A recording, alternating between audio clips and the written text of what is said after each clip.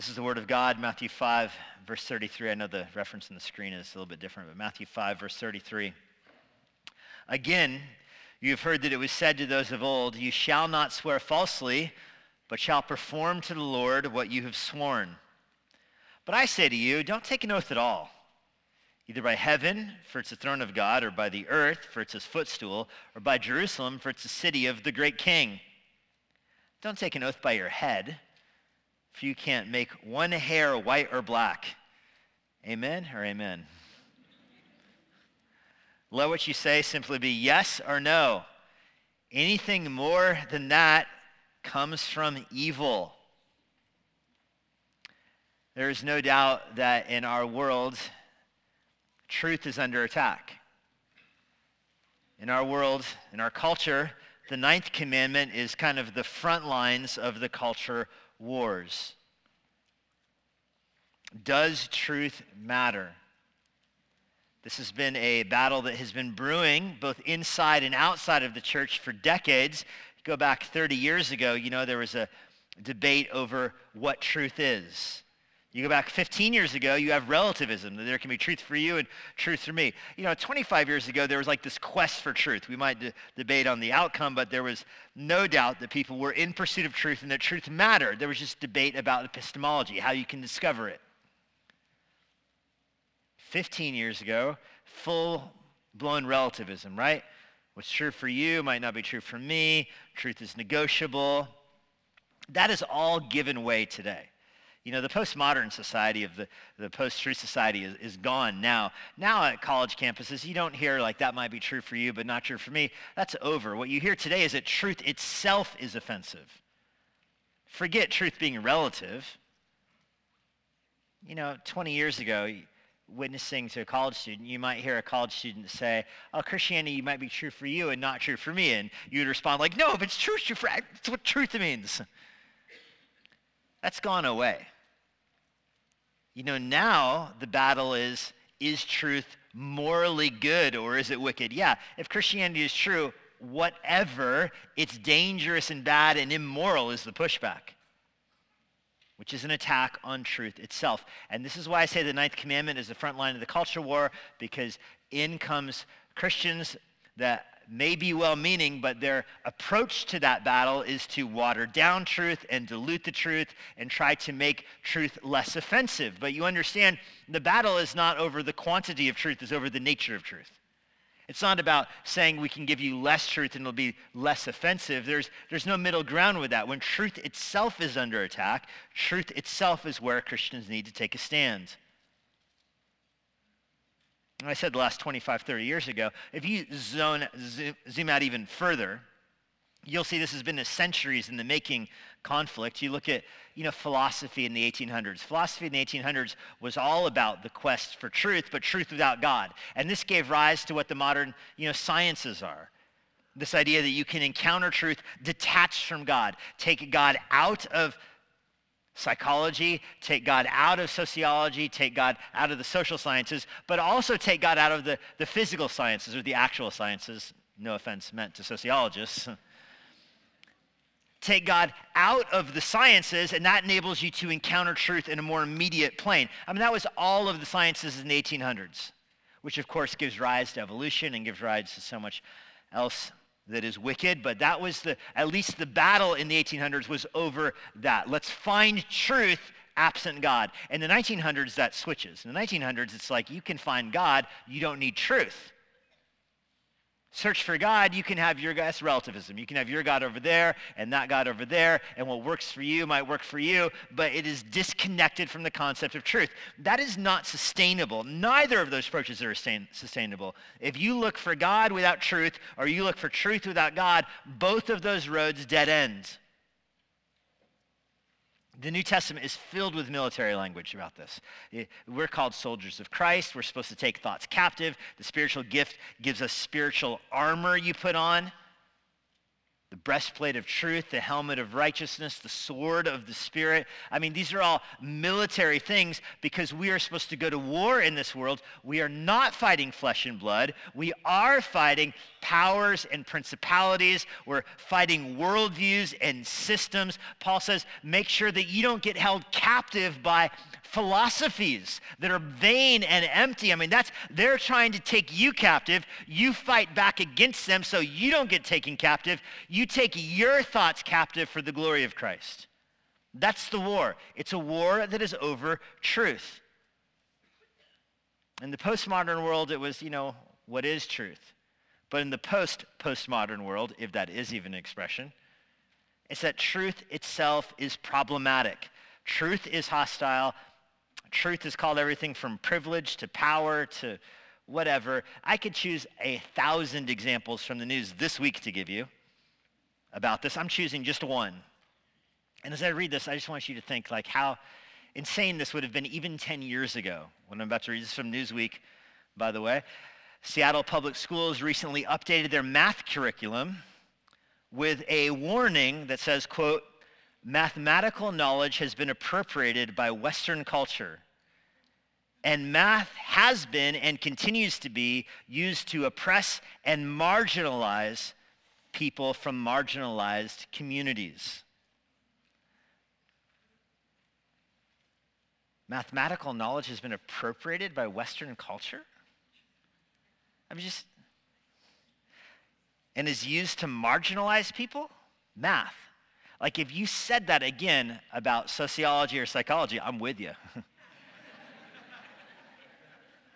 But math? Talk about the example of sciences that should be relatively neutral.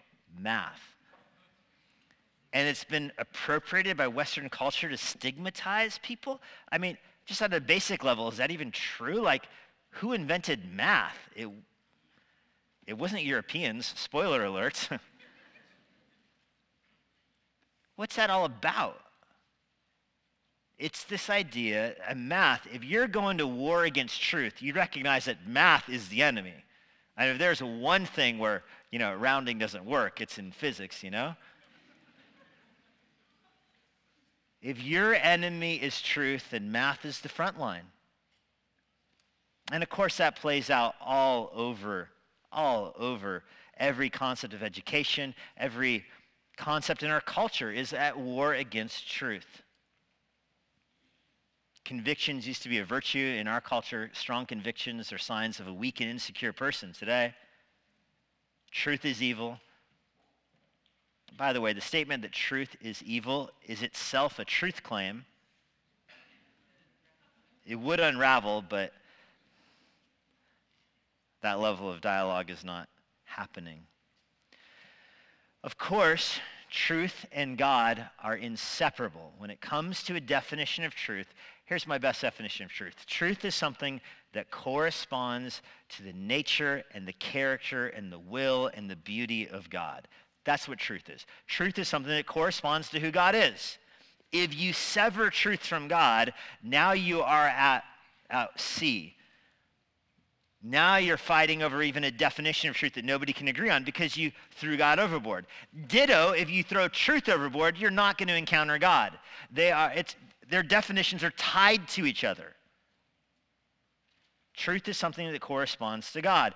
People are important in this world, but God is the most important as he defines truth. Someone does not get to define his or her own truth. Something can't be true for you and not for the other person because God is the Lord of all. And listen carefully to this. Someone who denies truth will end up denying God.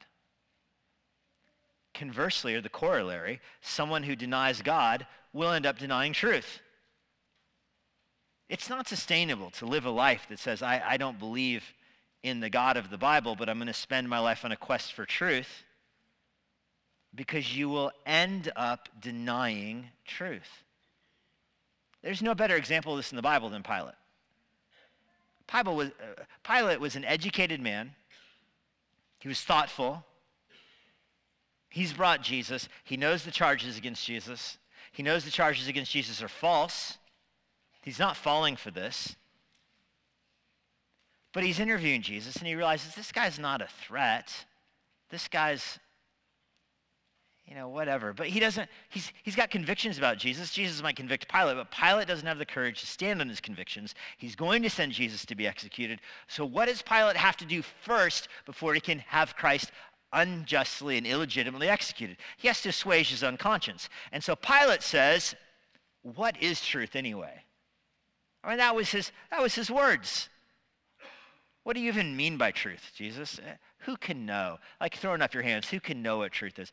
Obviously, Pilate knows what truth is. That's the kind of thing you say before you do something completely irrational and against God. If you want to deny God, you got to deny truth. You want to deny truth, you'll end up denying God. In contrast with those modern worldviews, you encounter the Lord of truth teaching about truth in the passage that I read for you this morning. And Jesus structures his teaching about truth around kind of the trellis here of promises, teaching about promises. I'll give you an outline concerning promises here. We'll fill in 3 points underneath it. Jesus teaches about promises, and he begins here by telling you don't fake your promises. Don't make false promises. Don't say things that are not true. That's the most basic way to explain what Jesus is saying here. Don't say something that is not true. Again, Jesus says, you have heard that it was said to those of old, you shall not swear falsely. Jesus has repeatedly through the Sermon on the Mount contrasted what he's saying with what has been said of those of old. Now, if you remember, so far, it'll be different next week, but so far, everything Jesus attributes to those of old has been, in fact, a true biblical statement. Those of old said, don't commit adultery, don't murder, here, don't lie. That's true. That's true biblical ethics. Don't commit murder, don't commit adultery, and don't lie. What was said of old is in fact, true. I'm going to circle back to this small subpoint next week, but I just want to comment on it now. Imagine the authority a person must have to dismiss the Old Testament as something old. Like imagine if you're the Jews there and you encounter Jesus who refers to the Torah as something that was said a long time ago, but he's got new revelation for you. I mean, this is the heart of dispensationalism, for lack of a better word, right here, where Jesus says, here's teaching that's gone for a period of time. We'll call it the Old Testament. And I've got something new that's going to start a new ethic into the world. That would just flabbergast the Jews to hear that. But that's the way Jesus speaks. We'll circle back to that point next week. Jesus says, you've heard it said of those of old, you shall not swear falsely. Now, there's no exact Old Testament quotation that hits this identically. This appears to be an amalgamation of several Old Testament passages that get pretty close to this. Leviticus 19:12, you shall not swear by my name falsely. If you do, you profane the name of your God. I am Yahweh. I'll put this example on the screen. This might be the closest one. Deuteronomy 23, verse 21. If you make a vow to Yahweh your God, don't delay in fulfilling it, for Yahweh your God will surely require it of you. You will be guilty of sin. The same thing was in Ecclesiastes 5. We read that at first scripture reading today. And just think about this verse real quick. If you make a vow, do it, is the point of this verse. Don't make a vow that you're going to, hey, I promise you I'll bring you your jacket, and then you go and you watch a TV show. You go and you have a soda. You go and you take a nap. No, if you make a vow you're going to do something, why don't you get up and go do it? That's this verse. This is the basic premise of truth-telling. Now, here in the scripture is where the third commandment and the ninth commandment come together. The third commandment says, don't take the name of Yahweh in vain, and we've talked about this before. The word take in the Old Testament there is the word for lift up or to wave like a banner over you. Is basically don't call yourself a follower of Jesus and lead an empty life. That's the third commandment. Don't put the name Yahweh on your house and then don't worship him in your heart. And I've said this before, but don't put a Jesus fish in your car and drive like the devil. That's the third commandment. That mixes here with the ninth commandment of don't bear false witness against your neighbor. The phrase bear false witness, it is a legal phrase. It's a specific phrase in the Old Testament. It has a context of a courtroom environment, just like in English. Have you heard the phrase, do you swear to tell the truth, the whole truth, and nothing but the truth, so help you God? You'd immediately associate with the courtroom. Don't bear false witness. That phrase, bearing witness, is a legal terminology. Don't testify against your neighbor in an immoral way, where you say something that's not true. The two of them merge in the Israelite society. You call yourself a follower of Yahweh, then speak the truth because God is truth. It's the most basic tenet of a godly society is truth-telling. And it's the mark of justice in society. You know, if you want a just society, tell the truth. It's amazing when you study the Old Testament and you're looking into justice and loving the poor and showing mercy to the needy and caring for the widows and orphans, how often those commands are connected to truth-telling. And that's because a basic way of exploiting the poor is to lie, is to say something is yours when in fact belongs to them. I think of Naboth's vineyard, for example. The wealthy people, the queen, wanted to steal Naboth's vineyard, not even because she was coveting the vineyard. She didn't need a better place to grow her carrots. She had all kinds of other motives at play, described in 1 Kings 21. But she steals his vineyard by lying about him and getting others to lie about him and putting him to death. Lies and deception connect to the exploitation of the poor. This is all over the Old Testament. Zechariah 8, verse 16 is a great example of this, but there's many other verses like this. Zechariah 8, verse 16, God says, "These are the things that you shall do. You shall speak the truth to one another. Render in your gates judgment that is true and make for peace. Don't devise evil in your hearts against one another. Don't love a false oath. These things I hate, declares Yahweh." Do you see how he connects justice for the poor with truth-telling? This is true in society. If you want a society that functions, it needs to value truth. This is far-fetched in our world because our world has so many other sources of evidence. And I read a biography of a Supreme Court justice recently, and he lamented in there how much witness testimony has been degraded over the years. Like, it used to be a key part of a prosecution was having witnesses that said, yeah, I saw that guy do it, and the guy would be found guilty. But now you've got juries and everything that have grown up watching CSI. They're like, yeah, there's 10 witnesses that say that they saw the guy do it, but where's the DNA evidence, huh? Run that Snickers wrapper for DNA, and the prosecutor's like, he's shoplifted his Snickers. We're not doing DNA analysis. Oh, I can't vote guilty unless there's DNA. That's the way our society works. We want to see the film. If the guy's not on camera, can't prove it. Go back to the Jewish society, there's no DNA evidence, there's no security camera footage. People were tried and convicted or tried and acquitted based entirely on witness testimony. You want a society that functions well? You got to tell the truth. Lies are an attack on that kind of society. It's true today, maybe not in trials, it's true today with taxes. You know, we laugh at the Seattle public schools saying math is an attack on, privilege or whatever. When you lie on your taxes, you're playing right into that worldview.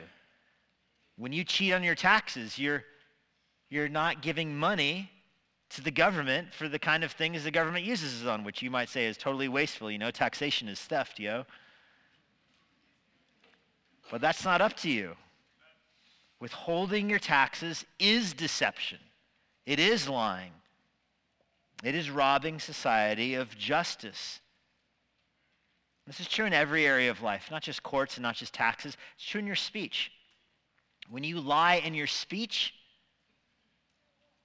you're attacking the nature and the character of God. Even little white lies, even little exaggerations, even at the personal level. When you lie, you're elevating yourself over God. You might think you're lying about something totally inconsequential. You're just telling an exaggeration that makes yourself look slightly better than you are. You're telling something that's just not quite true. But that is going to war against providence. Providence is the one that gave you the family you have. Providence gave you the skills you have. Providence gave you the outcome of whatever event you're lying about. You play somebody in checkers and you lose and you tell all your friends you won. It doesn't matter. It's checkers. But you're lying about providence, which is another way of saying you're attacking God. You're not happy with what God providentially gave you.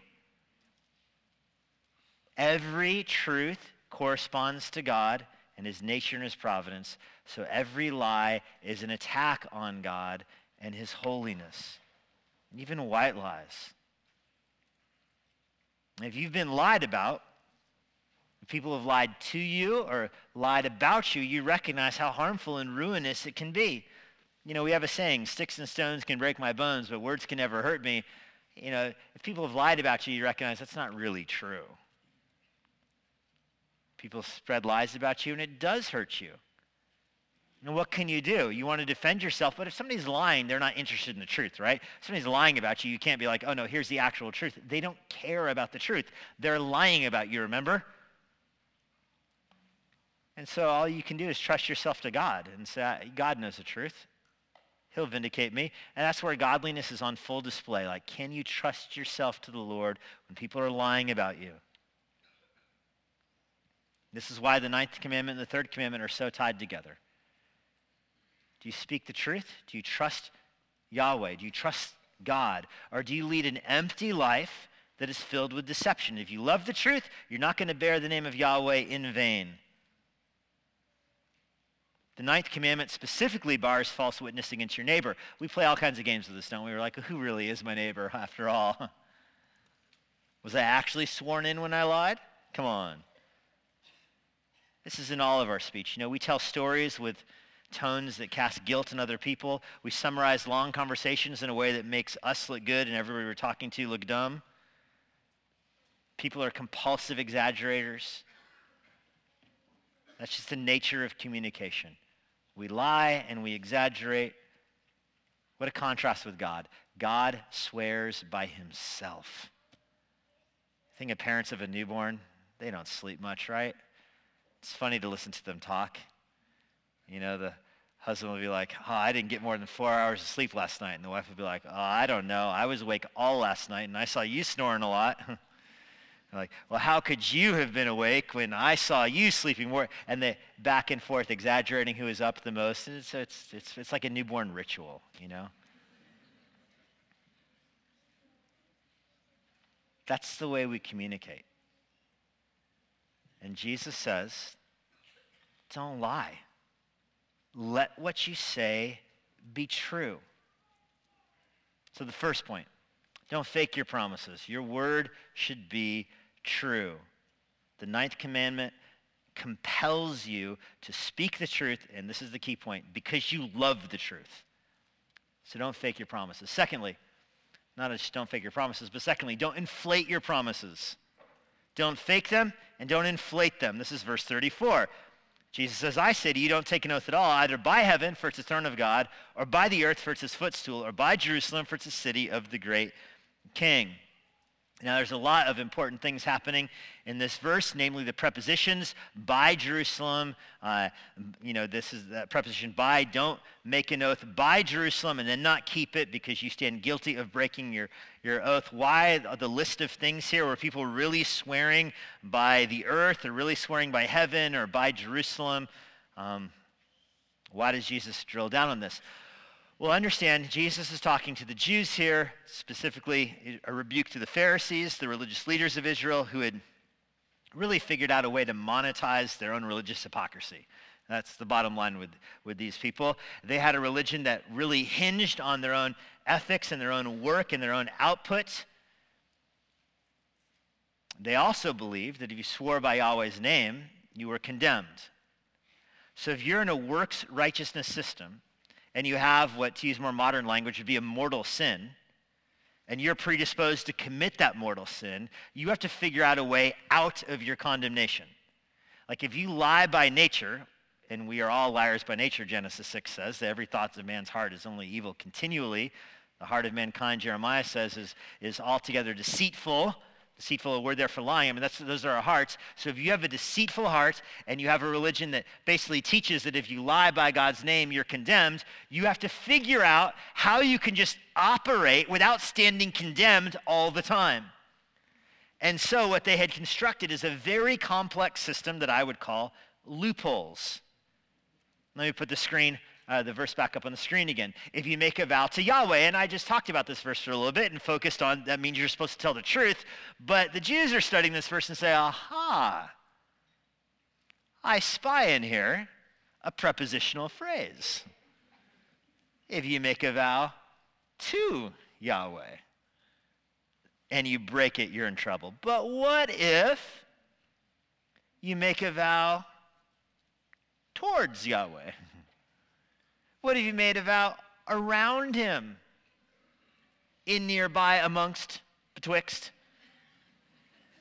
through, over, under? Or what if you made a vow, not by Yahweh, but what if you made a vow by Jerusalem? What if you made a vow by the temple? Then you break the vow, do you stand condemned? And you might say, well, why don't you just tell the truth all the time? Have you met a person before? That's not sufficient. You're in a world where you have to vow. You have to say, no, this is the truth. But sometimes you say things that don't come to be. I mean, there's this massive case law, and some good commentaries just give pages and pages of examples of case law from the life of Christ or the centuries before Christ that regulate these kind of things. And I'm talking down to the little nuances here. Like they said, you cannot swear to the temple because the temple is so associated with Yahweh that any vow to the temple would be the same thing as vowing to Yahweh. But if you swore by the temple, that's enough ambiguity about which direction you're pointing that it might not be connected to God's name. But what if you swore by the gold on the temple? Well, the gold locates this to the temple. Only one temple with gold in it, so the ambiguity is gone. So if you're trying to keep up here, you cannot swear to God and break the vow. You can swear by the temple and break the vow and not be condemned unless you put gold on top of the temple. Or what about the altar? Can you swear to the altar? No. The altar is where the high priest goes, but once a year. I mean, it's a very holy place. But if you swore by the altar, that's okay. But what if you swore by the sacrifice that is put on the altar? No, lo tov, that's bad.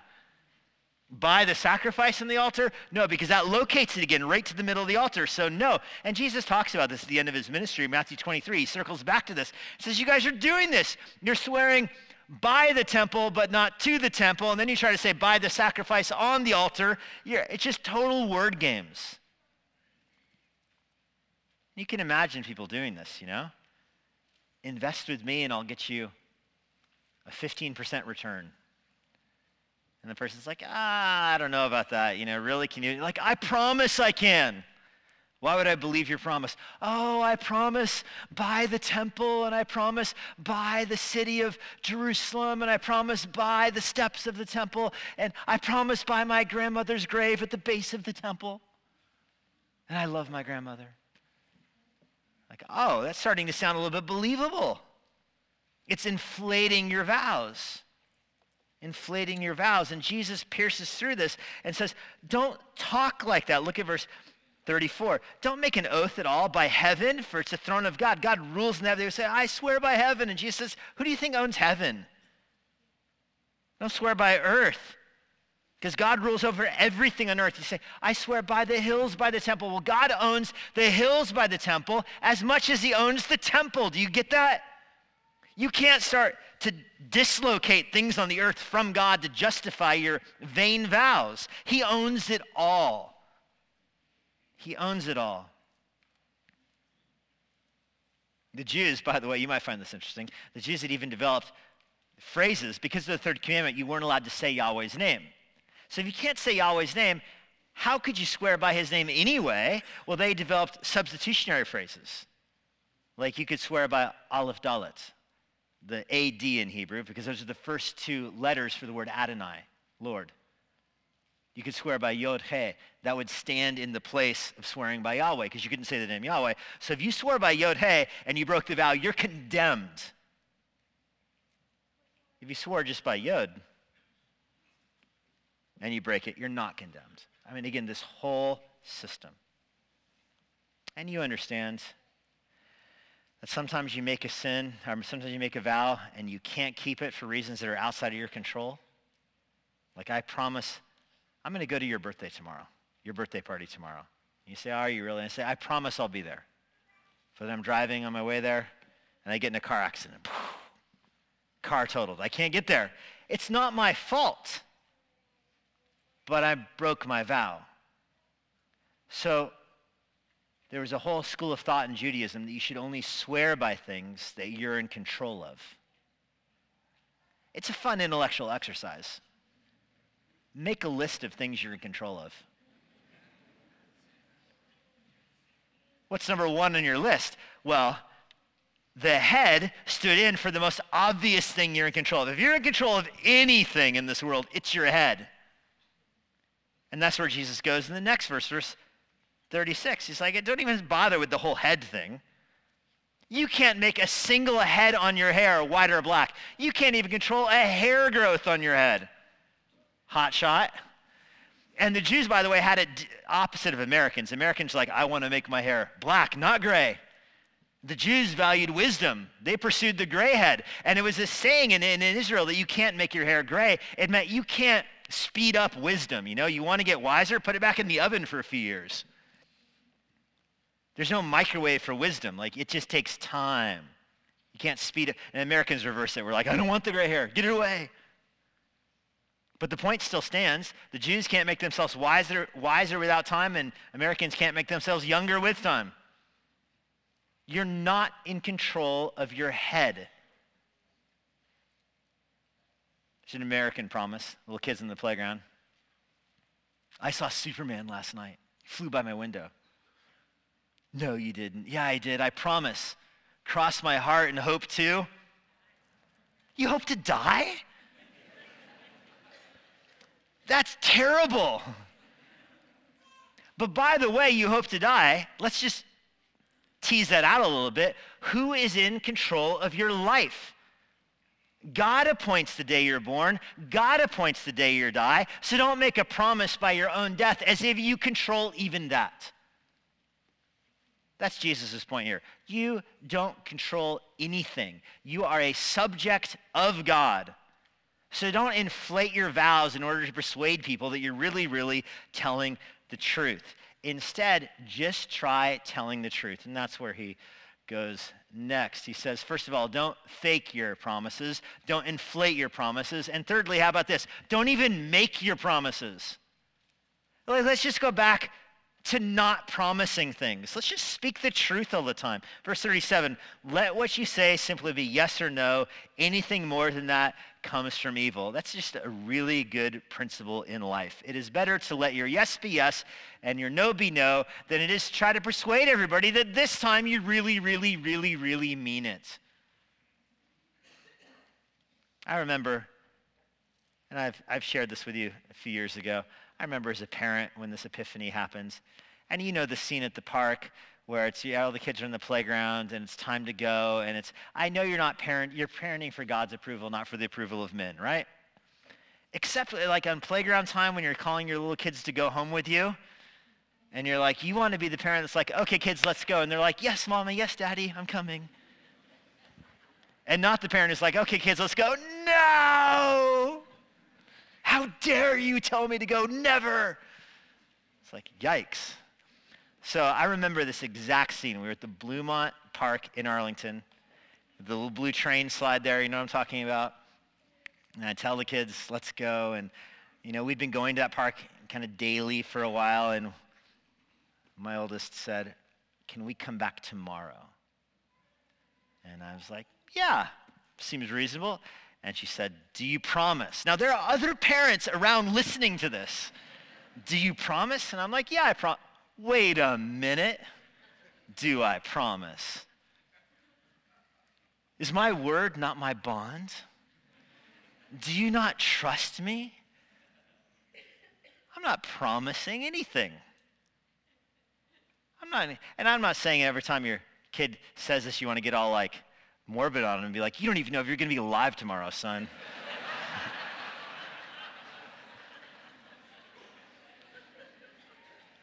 But there's still a pretty good principle there somewhere that, you know what? Yes, as much as I'm in control of things, yes. My yes is my yes, and my no is my no. That's what I got for you. You know, the Essenes were a sect of Jews that lived out in the Judean wilderness during Jesus' lifetime, and they had a reputation for never vowing. And some Roman historians note that ironically, the word of an Essene was more valued over the word of a Pharisee, because the Pharisees would fill their speech with, I promise you by my robe and the tassel on my robe and the gold on the street over there by that guy's sacrifice that might look at an altar, I promise you. And the Essenes were like, yes? Which one would you rather negotiate with? Who would you rather believe? And this too is not new information. This also comes from the Old Testament. The same passage I put on the screen a few times now, but just go to the next verse. Deuteronomy 23, verse 22. If you refrain from vowing, you will not be guilty of sin. If you just keep your mouth shut, you won't be lying. You also won't be a good politician, but you shall be careful to do what is past your lips. And here's a very great principle. You've voluntarily vowed to Yahweh your God. You promised it with your own mouth. Nobody's making you swear anything. Now, from this, don't deduce that Jesus doesn't want Christians to take vows. There's been, denominations and people that before have said, if you're a Christian, you shouldn't be sworn in a court of law, for example, or, you shouldn't need your forms notarized, so to speak. But that's just not the way the world works. Jesus himself in Matthew 26 is going to be sworn in at his own trial. The high priest is going to say, I adjure you, I make you make this vow. Are you the Savior? Are you the Christ? And Jesus does not respond by saying, no, I don't take vows. He responds by saying, you have said so yourself. I am the Christ. And then, ironically, the high priest says, what more evidence do we need? He made Jesus swear to tell the truth. Jesus told the truth. And the high priest says, now that we've heard the truth, let's kill him. You recognize it's not about truth. The point, though, is that Jesus took the oath. He got sworn into trial. We live in a world where you need to get forms notarized at the bank. If you're called to testify in a trial, and they say, do you swear to tell the whole truth, nothing but the truth, so help you God? Don't say, I'm actually a Christian, so I refuse to swear to tell the truth. It doesn't play right, No, you can take a vow at a courtroom to tell the truth and then tell the truth. But live a life of integrity so that your yes is your yes and your no is your no. The main takeaway from all of this is that if you love the truth, you will love God. And if you love God, you will love the truth. This is why Jesus can say a few times in his ministry that if you've seen the Father, you've seen him. And he says, no one comes to the Father except through me. He says in John 14, verse 6, I am the way and I am the truth. So if you know God, you know truth. And if you do not know Jesus, you cannot know God or truth. John 8, verse 31, Jesus said to the Jews who'd believed in him, if you abide in my word, you are my disciples. You will know the truth, and the truth will set you free. Let your yes be yes and your no be no. The war of truth is the war of Christ. Peter, when Jesus was inside the courtroom and the high priest said, do you swear to tell the truth? And Jesus said, you've called me the Christ. It's just as you said, outside somebody else was taking an oath. Do you know this? Outside, Peter was in the courtyard. And the little girl said, do you know Jesus? Peter said, no. And the girl said, you're speaking like you have a Galilean accent. You're not hiding it very well. You obviously, everybody from Galilee knows Jesus at this point. You got to know him. And Peter, remember, says, I swear to you, I don't even know him. And others start gathering around. And Peter, it says, invokes a curse on himself and swears an oath that he doesn't even know who Jesus is. It's so sad. And of course, Jesus goes to his death, betrayed. Pilate says, what is truth? Nails him to the cross. And Jesus bears the penalty for Peter's sin. He bears the penalty for our sin. He forgives us of our sin. So we don't need to live in the world where we say, I need to make the vow this way and not that way, so if I break it, I don't lose my salvation. That's the world where so much of this comes out of. If I make the wrong vow, I forfeit eternal life. Now, our eternal life is secure through the death and resurrection of Jesus Christ, who forgives us of our sins, having been nailed to the cross for the sins of lying, the sins of bearing false witness. Jesus bears all those sins in his own body. Peter went away and wept bitterly. But of course, after his resurrection, Jesus calls Peter to himself, hugs him, loves him, restores him, commissions him, and sends him. We have lying lips, like Isaiah says. God takes the coal, cleanses our lips through the death of Christ, and sends us into the world to preach the good news to others. God, we're grateful that you've forgiven us of our sins, that you've caused us to draw near to you. Lord, we know that to love you is to love truth, and to love truth is to love you. We do live in a world that plays word games. We don't want to play those games. We want to be known as those who have the truth. It's such a scarce commodity in our world. It is supply and demand. The world has precious little truth. We have a corner on the market as Christians. We're so thankful for that. Help us be bold ambassadors, truth tellers. I'm thankful for my friends that are here today that I know as truth tellers. I'm thankful for people in our congregation that I know are truth tellers, that can trust them. We're thankful for the forgiveness that comes to us through Christ when we fail to tell the truth. Lord, I pray that this church would be known as being a congregation of truth tellers, not because of any kind of virtue in truth, but rather because you are the truth. And we love you, and we want to speak about you, and we want to speak things that are in accordance with your word and your will and your beauty. That's where we want to live, Lord. By your grace, we have to do so. In the name of Christ, we pray. Amen. And now, for a parting word from Pastor Jesse Johnson. Thanks for joining us. If you're in the Washington, D.C. area, I would love to see you at Emmanuel Bible Church. For more information on our church or our current service times, go to ibc.church. For more information about the Master's Seminary and their Washington, D.C. location, go to tms.edu. I hope this resource has been a blessing to you, and it helps you seek the Lord daily, serve others around you, and share the gospel with boldness.